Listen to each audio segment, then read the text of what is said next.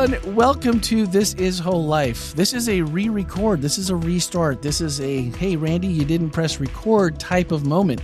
It happens every now and again, so we can't say too much too bad, because it'll happen. But this week, I am super excited, and that's probably why this whole thing went awry, because I got a special guest in the studio, and I'm a little bit nervous, because when I'm around him, I don't feel like even the third smartest person in the room, and there's only three of us. It's John Monday. Wow, that's I don't. Duh. That's a better intro than Does last that sound time. smart enough? That's not what I said in the first. I gave him this really cool introduction. It was really good. Yeah, I got to say, I wish you could have heard it. The first 3 minutes were pure gold. It was amazing. It was really golden. But that ship has sailed, so we're going to move on.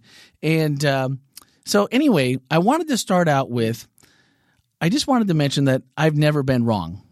I thought I was once, but I was wrong. And then John came back and said, "You don't say wrong; it's mistaken." Well, yeah, it was what my dad used to say, is that he thought he was wrong once, but it turned out he was mistaken. And it's so much better, because then you don't even have to use the other word. And I can't even say that that's mine. That was one of the first guys I ever worked with. That was his thing all the time, because whenever something was wrong, of course, it was never his fault, because he was the boss, and that's just the way life was. So if you missed the reference for that, go ahead and check out the message. It is already, as you're listening, on our sister podcast here at Whole Life Church called Speaking of Grace, where the message ends up every single week, along with the questions from the Q&A. And you don't want to miss this past weekend. I mean, we talked about being right, being wrong. We talked about it being messy in the middle. We talked about Terry Savalas, and Tony Savalas, possible cousins. I'm not really sure. But, John, what was the inspiration, or how did this message come about? Because it seems like we were just in a totally different tangent, and then it was like, boom, we're messy in the middle. Is this just a good reminder? Well, I want to tell you the story. How's that? Tell me the story. Ken didn't. Tammy Sincamani asked me if I would be interested in preaching, and I said, sure, I would. Ken, thank you for allowing me your pulpit. It truly is a privilege to get to preach at Whole Life Church. So when Tammy asked me that, I said, well, Tammy, what's the series that we're in? And she says, well, Ken says it's just a standalone. It's in between two series. Okay. So you can preach on whatever you want. And so I thought back to one of our initial interviews with Ken when he was talking about his preaching style, and he said, I hate standalone sermons. I can't stand to have a sermon that's not a part of a series. I gave it to John. So I was like, this is a test, isn't it?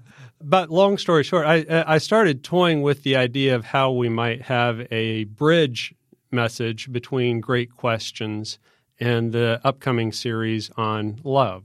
And I think it came, at least in my mind, the point of it came together well. You nailed it. It was perfect. Yeah. It was a perfect transition between the two. So it was, in a sense, it was just one long ongoing series now.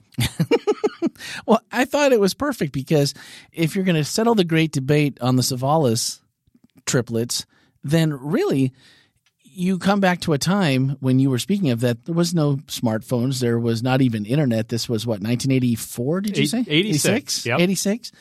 So you realize how far we've come, maybe not totally for the better.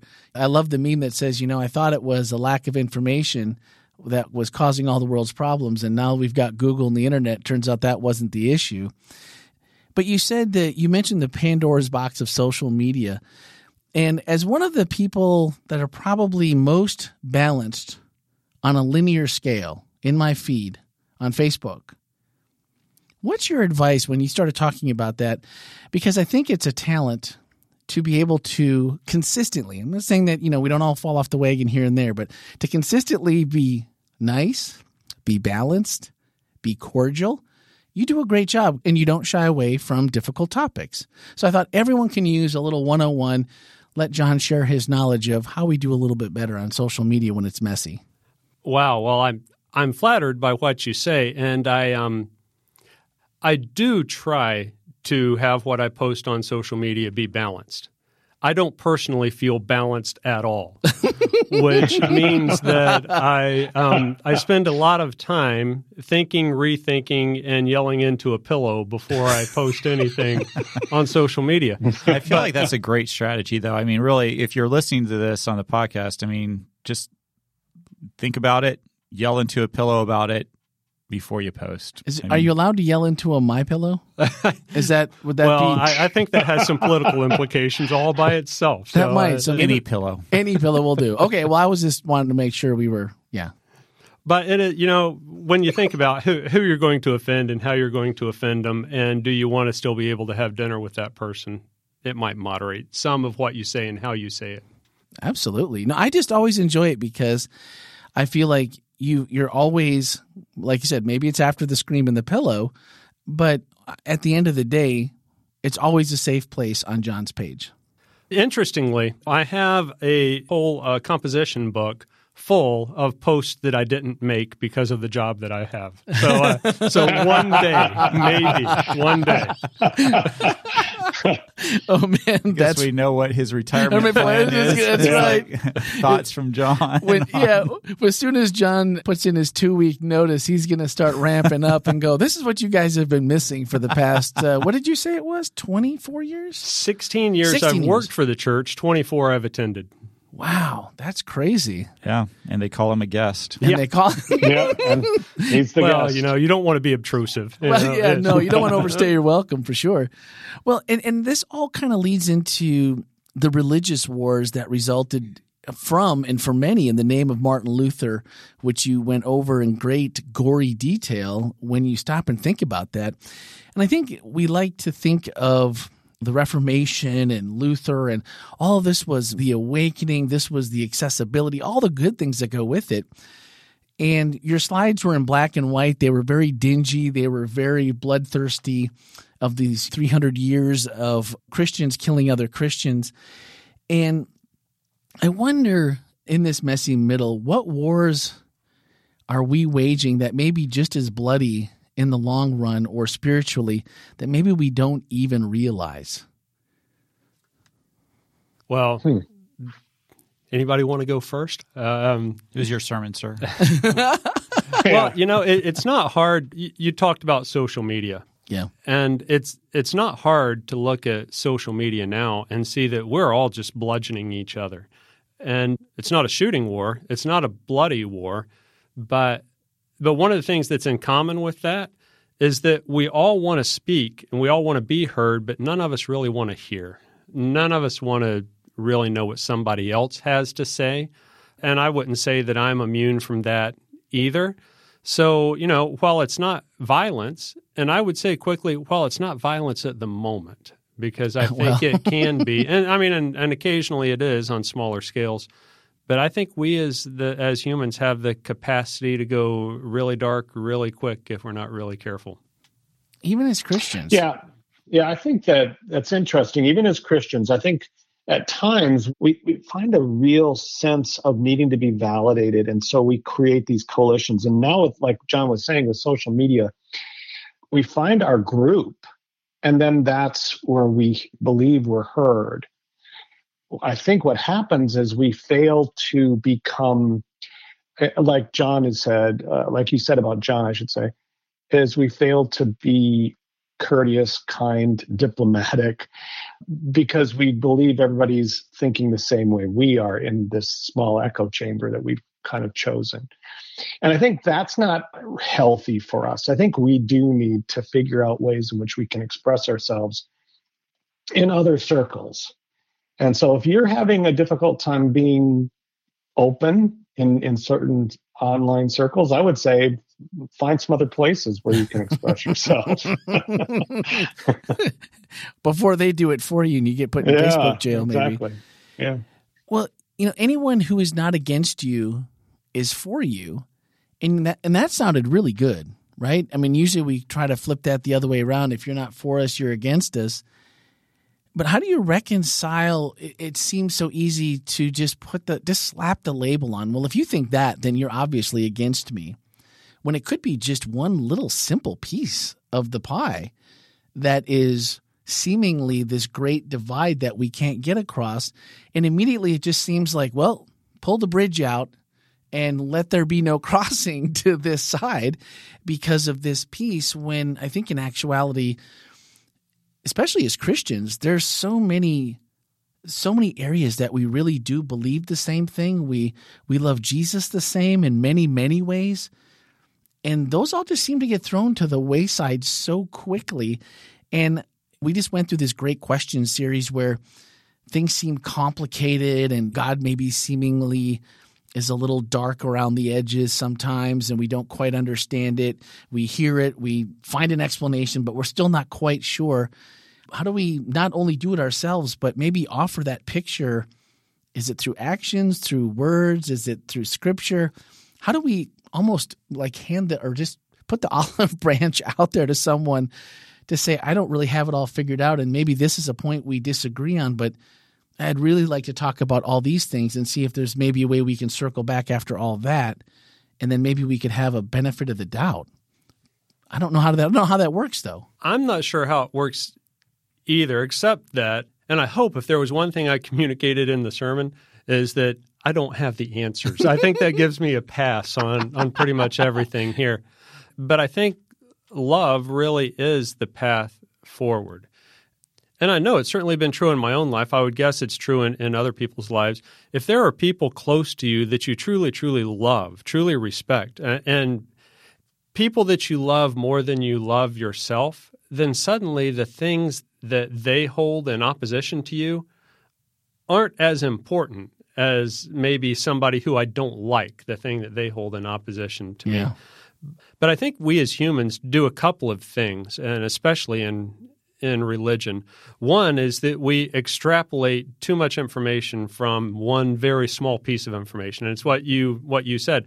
Okay, well, you disagree with me on this. Well, that means you must think this about that and that about that and that about that, which means you're not a Christian at all. And so we have jumped 8 steps down the line. And I think that the other thing that we do, and you see this in religion all the time, and I don't know how to get people to stop doing this other than to stop doing that, which is the thing that we hold in difference seems to be far more important than the thing that we hold in common. And we do that all the time. Religions of every stripe. And I hesitate to bring something up because it'll be a hot button for anybody. But one denomination baptizes through immersion. Another baptizes through sprinkling. Okay, so one baptizes through immersion, one does in sprinkling. But you both love Jesus with all your heart, with all your soul, with all your might. So what's important? The important thing is that you do baptism wrong. So how do we frame the things that and sometimes the things we disagree about are very, very important. But how do we frame those so that we think about it a little bit before we give it more importance than it's worth?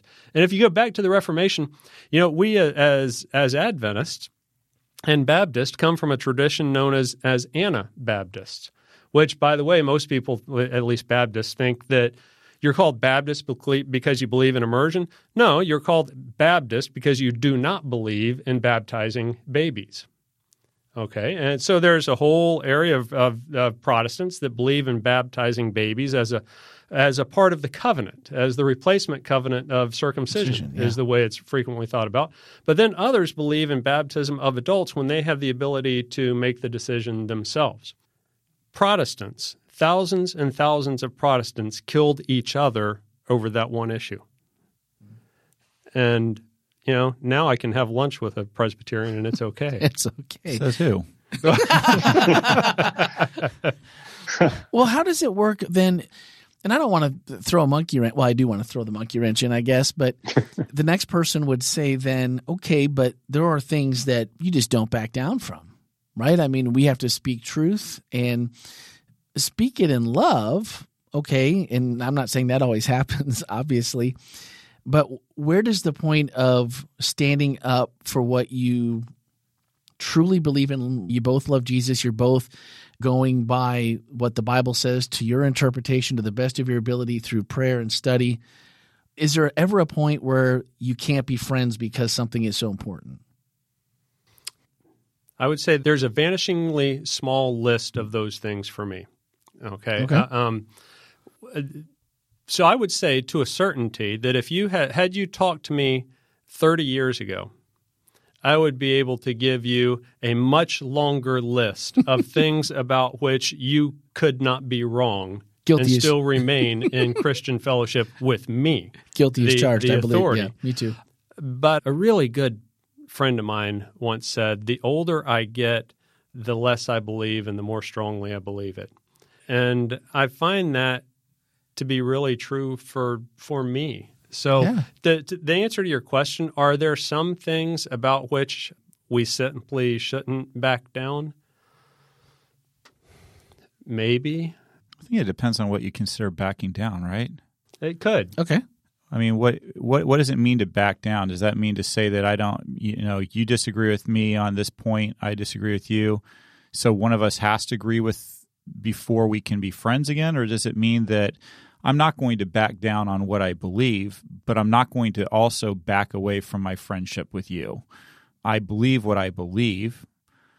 As John said in his sermon, is there anybody here who doesn't believe, who doesn't believe something that they believe? I mean, by the essence of it, you believe what you believe. But I think the question becomes, at what point do you no longer engage in relationship with somebody over what?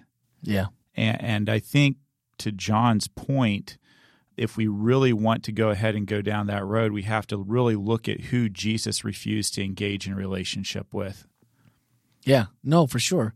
And you use John 17:21. Jesus said, I'm praying not only for these disciples, but also for all who will ever believe in me through their message. And it seems like when you put in all and ever, I mean, that just puts everybody in commonality that are believers, yet here we still are at times going like, well, I can't believe somebody couldn't understand that point or couldn't see this point, and it's so important. And it, we may believe it's salvonic in nature and maybe them not so much, or there's so many things that we get hung up on, and yet that's a verse that I had not probably read. I've been in the Old Testament for a long time in the plans I'm on, and I missed the New Testament. I need to do a better job of sprinkling that in. But that one really spoke to me when you said it during the message, and it's kind of been stuck in my head ever since, that to start looking through some of the conversations that I've had since then, even though they haven't been like a great number, it's only been a couple of days. But some things have happened in the last couple of days to friends of mine and different people who are facing huge challenges, kind of in this same arena where it's just a belief. It's not something that you would necessarily, like a hill you'd have to die on. And it was an opinion, and then all of a sudden life changes drastically. And immediately, as a friend, you go, I feel bad. I want to do something. I want to be angry about the situation. And yet it's so counterproductive when we're talking about it, because it just adds to the mess, when really Jesus is praying for even us now who will ever believe in me.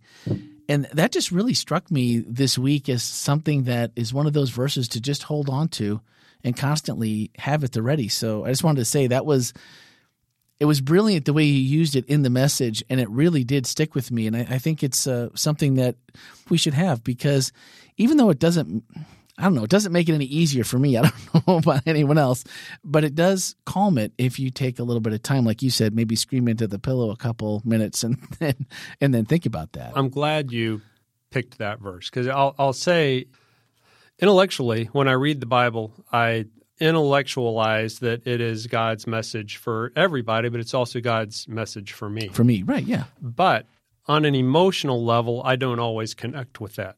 Emotionally, a lot of times the Bible feels like history, feels like a systematic theology book, which is not exactly what it is. But when I read that passage, it hits me emotionally because I feel like Jesus is speaking to me now. Now, right? No, that's exactly. And it just feels very, very current. And when he's praying to his Father that we would all be one as they are one, and I'm sitting there saying, there's nobody who I'm one with to the degree that he's praying that prayer. And so it has to place some humility into your own heart. And that, that along with realizing that as brilliant as I think I am, I finally came to understand that nobody else thinks I'm as smart as I am. And for the most part, people aren't looking for me to me for the answers to all wisdom. So when I realized that, love never fails. When I treat somebody with kindness and love, it doesn't come back empty. But when I impose my wisdom on people, wisdom's in air quotes here. When I impose my wisdom on people who didn't want it, didn't ask for it, and don't agree with it, that's true. It's not accomplishing that much. But if I love them, it just doesn't come back empty. If you want real wisdom, sit next to the fire with Mr. Monday for an hour. I found it to be very informative. I think that one of the issues that we all run into is that we want to be the hero of the story. And I think it's Donald Miller wrote a great book called Building a Story Brand. And in it, he was speaking to people who are trying to do advertising. But I think it's very applicable to what we're talking about today. And he was talking about how a lot of time advertisers try to make their product the hero. But when you actually look at the effective advertising, it's the advertisers that look at the consumer, and make them the hero in their product, what helps that person become a hero or be a hero. And he calls it being a wise guide. And so he said what people are looking for is a wise guide. They're not looking for a hero to save them. They're looking for a wise guide to come walk alongside of them and help them in their journey and where they're headed. And I think too often as Christians, we try to be the hero in other people's story rather than coming alongside and being a wise guide. And one of the things, if you think about any movie or storybook, what happens in those storybooks and those movies? The wise guide comes alongside the hero, and the hero will often reject the wise guide's advice. They'll go on their own path. They'll go down, we can think of some classic movies, Star Wars. You can think about Yoda, and the person rejects that. But the point is, the wise guide, the good wise guide, stays around and is available when the hero is ready for whatever it is. And I think that's kind of something that we ought to think about a little bit more in Christianity. I feel very strongly about the Seventh-day Sabbath. I am a Seventh-day Adventist pastor, so probably I would feel that way about it, right? Probably more than well over 15 or so years, maybe 20 years ago. Yeah, probably about 20 years ago at this point, we did Bible studies with some friends. And we would do Friday evenings together, and these friends come from a different faith background. We studied the Sabbath with them. Just didn't see it. We studied with them again. Just didn't agree with it. I'm proud to say these are people that I will still stop when we're in their area of the country. We'll stop. We'll spend time with them, and not with the expectation of that I'm finally eventually going to get through, but because they're my friend. Yeah, absolutely. I love them. I trust that their relationship with God is strong, and that God is doing in their lives what He needs to be doing in His time, in His way.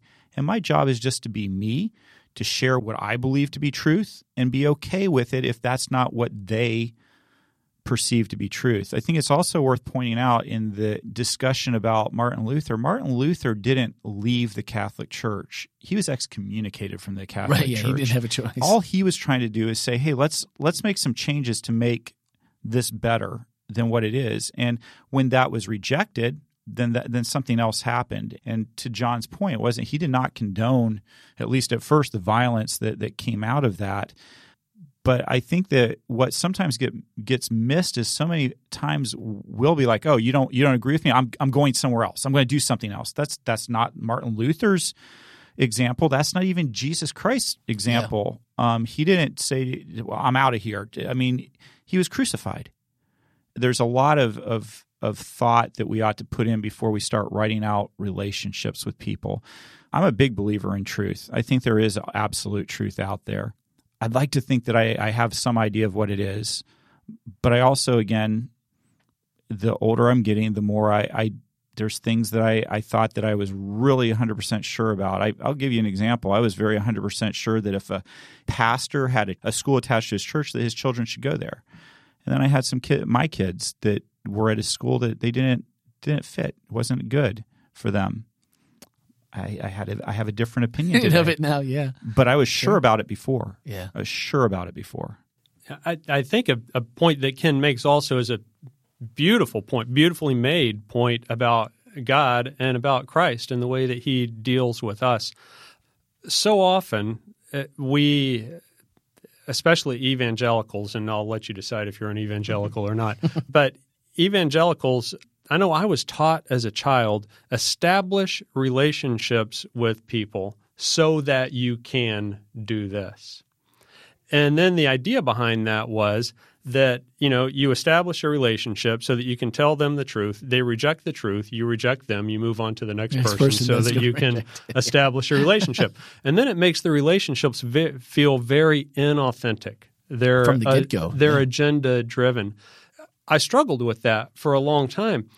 And then I realized that Christ came here because he loved us so much and he wanted to be with us. And just in his day-to-day walk around the earth, as well as what I believe is the theology and the relationship of who Jesus is, he didn't come here, say, "Thus saith Jesus," who agrees, who doesn't, okay, I'm done dealing with you. I'm not your friend anymore. No, I think that he came because he loves us, and he continues to love us because that's what authentic relationship is. Yeah, I agree. And I loved how after you ended the John 17:21, you ended with, "This passage tells me that if you call on the name of Christ, then to me you are a brother, a sister, period, full stop." And I'm like, there's another one that's just a good reminder that no matter what those differences are, I don't think we don't do ourselves, we don't do them, we don't do those relationships any kind of Christ-like treatment by doing anything other than that. And then if people look at us as Christians and go, well, these guys can't even get along, why do I want to join? Because if I join, or if I become one of these people and I bring in this belief system, I'm still going to be at odds with everyone. This isn't going to bring me the core group or the community of love and acceptance that I hear about, but I certainly don't see it. So I think it's paramount that we somehow get this right. And if you followed that with the story of Job, and I don't want to dig too far deep because that's a whole nother podcast all in itself, but I think we can get a little bit shocked, maybe a little bit holier than thou when we think of Job's friends speaking on behalf of God. And it made me think of something I'd read recently that made the point that taking the Lord's name in vain is less about using bad words and more about speaking bad intentions, bad theology, our own truths and our own preferences, and a lack of love. Every bit as it is as much as what we were taught growing up, don't take the Lord's name in vain. And it doesn't really put us on any better ground. And so when you see that, and it's really, I think what we're doing, we're co-opting God and saying, this is what God meant. I mean, it's plain to see. Any fool could see that, right? Because this is what I believe. And I just think that maybe that verse of don't take the commandment, maybe that's a little bit more pointed toward our attitude towards each other than it is about some of the words that, I'm not condoning that, but I think maybe it was pointed a little bit more in that direction. And I just thought it was very interesting the way you wove that story into it. And it made it even that much more meaningful. At least it did for me, because I love the story of Job, whether it's a true story, allegory, depending who you talk to. I kind of like it either way. So what's the one thing that if there was, that we absolutely want people to take away from this whole conversation and your message? Well, I think it's just one word, and it's love. Just love. It's love as you have been loved. Christ came and he loved us, and we love each other. And I would rapidly say that it's not that Christ came and loved us, so now grit your teeth and love each other. I hope that's what it is. Now we have to like it too. But I think that sometimes it can be used as a bit of a barometer in there. Christ came and he loved me, and I am transformed by his love. And if I am not in that desirous to love my neighbor, then there might be a part of me that I need to let Christ have better access to. Now that hurts a little bit right there, I think. Jeff? We started this conversation with the idea of social media and all of those pieces, but I think to move into the arena of saying, what is my tribe think? Because that's usually where we go. We want to find a place to be loved. We want to find a place to be accepted. We want to find a place to belong. And here Jesus, and I like that with what John had pointed out in the sermon, was this is who you belong to. I am your brother. I am your sister. I am your family. And so I think what he's helping us all understand is abide in me. That's where you're going to find love. That way you can share that with whatever tribe, and you don't have to find your belonging identity in a group that you have to protect, because that's usually where we go. We protect those places where we find our highest belonging, so to speak, because we don't want to be left out in the cold. We don't want to be left out of this group. So I think he's pointing a kind of a journey for us to, rather than make a fortress with our group, that we create this pathway that we can continue to move together with God as our guide, as much like what. That's a lonely place to be sometimes too, Jeff. It is. You're absolutely right. But that's why he does correct Peter, who tries to protect him with the sword. And he said, that's not how we're going to live in our kingdom. Yeah. And there goes Peter. There goes the rest of the disciples. They all run because it is lonely until they find out who they really belong to. That should be the core belief that we have in common, that we should be able to find rest in with at least anyone that believes in just that one piece of it. Because the more you add on to it past that, that's where we start running into the other things. Well, yeah, I love Jesus, but we then disagree on so many other things. If we can make it more about that, it's probably a place we're going to find that we fit in a lot easier, I would think. All right. Well, we didn't have any questions from the Q&A this past week. We answered them all. John answered them all, and he actually did they got to each one of them, and they did a great job. So again, I believe it's second service that got archived into the podcast. So you will at least catch those questions if you want to catch those. And you can go online to the website, and I'm not sure which one is there, so you might be able to find first service as well. This week, one of our Whole Life Reflections asked, are you comfortable with believing that some of your personal doctrines might be wrong? And I'll go back to what John said earlier. If you'd asked me this 30 years ago, I would have had a completely different answer than I do today. And I just think that for the most part, most things don't bother me anymore. You can believe what you believe. I can believe what I believe, and I'd rather still be friends with you than argue about it. Or I like to have, like you said, I love to have conversations, meet me around the fire pit or a cup of coffee, and I'll talk to you all day long about doctrine and find where we differ. Those things can be fun as long as we can have fun doing them. But at the end of the day, I can walk away no matter what you think. And as long as we're going to sit by the fire pit and have a cup of coffee next time, I'll still be pretty happy. So anyway, what do you think? Let us know. Voicemail or text 407-965-1607 or podcast@wholelife.church. And our final thoughts are from John's message. He said, a wise counselor once said to me, maybe your understanding is right, or maybe it's wrong. And I don't know why suffering and separation happens. But maybe what God is offering us is the opportunity to sit with each other in the pain and confusion and ambiguity and just love. That makes it sound kind of easy, doesn't it? Because he might just be right, but I guess we'll never know until we get to heaven, right? For sure. But sounds good to me. Next week, it's Love Is? Is that correct? Is that a series? It's the series. The series, a new series of sermons. It's beginning in 1 Corinthians 4. 1 Corinthians 13, verses 4 through 7 are going to be our text for the next several weeks. I think maybe 7 or 8 weeks, where we're going to go through and absolutely dissect? I don't know. Dissect, whatever. You depends where you come just from, edited I in guess. the right one there, okay? But we're going to really take apart that text and really dig into what God's love looks like. I think that one of the biggest confusions in our society today is what love is, because in English, we're so limited with that word. Or I guess maybe even the other word is expansive. We love our pets. We love our children. We love pizza. We love our wife or our husband or what. Our you're on a good list. Keep going. So yeah, you're on a good list. So there's a lot of different things to love, but not all those loves are exactly the same or should look the same.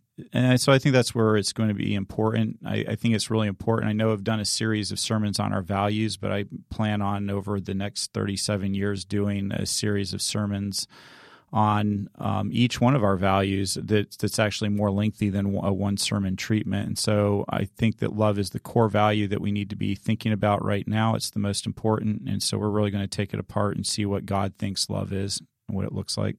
Now, the two words it says is patient and kind. Patient and kind, they're conjoined twins, as you'll hear in this sermon. Oh, no. Yeah, so in order to be kind, you have to be patient and vice versa? Oh, boy. All right, well, you heard it here first, guys. You know what we're up against next week. So if you're not patient or kind, I'd work on it this week because you're probably gonna feel bad or something by the time it's all done. But no, we'll dissect it. By the time it's all done, you'll know the same thing you always know, that only Jesus can do these things in us, and we all fall very short, and that's what Jesus is for. But we'll be better prepared to do it better, or at least give ourselves a few more tools in the belt, right? Yep. I can't wait because I think that is such an that is a deep well of so much to learn in that passage that we usually just use it as a trite thing to quote at weddings, and I think it is so much more than that. And we could all use a little bit more if we're honest. So we'll be looking forward to that next week.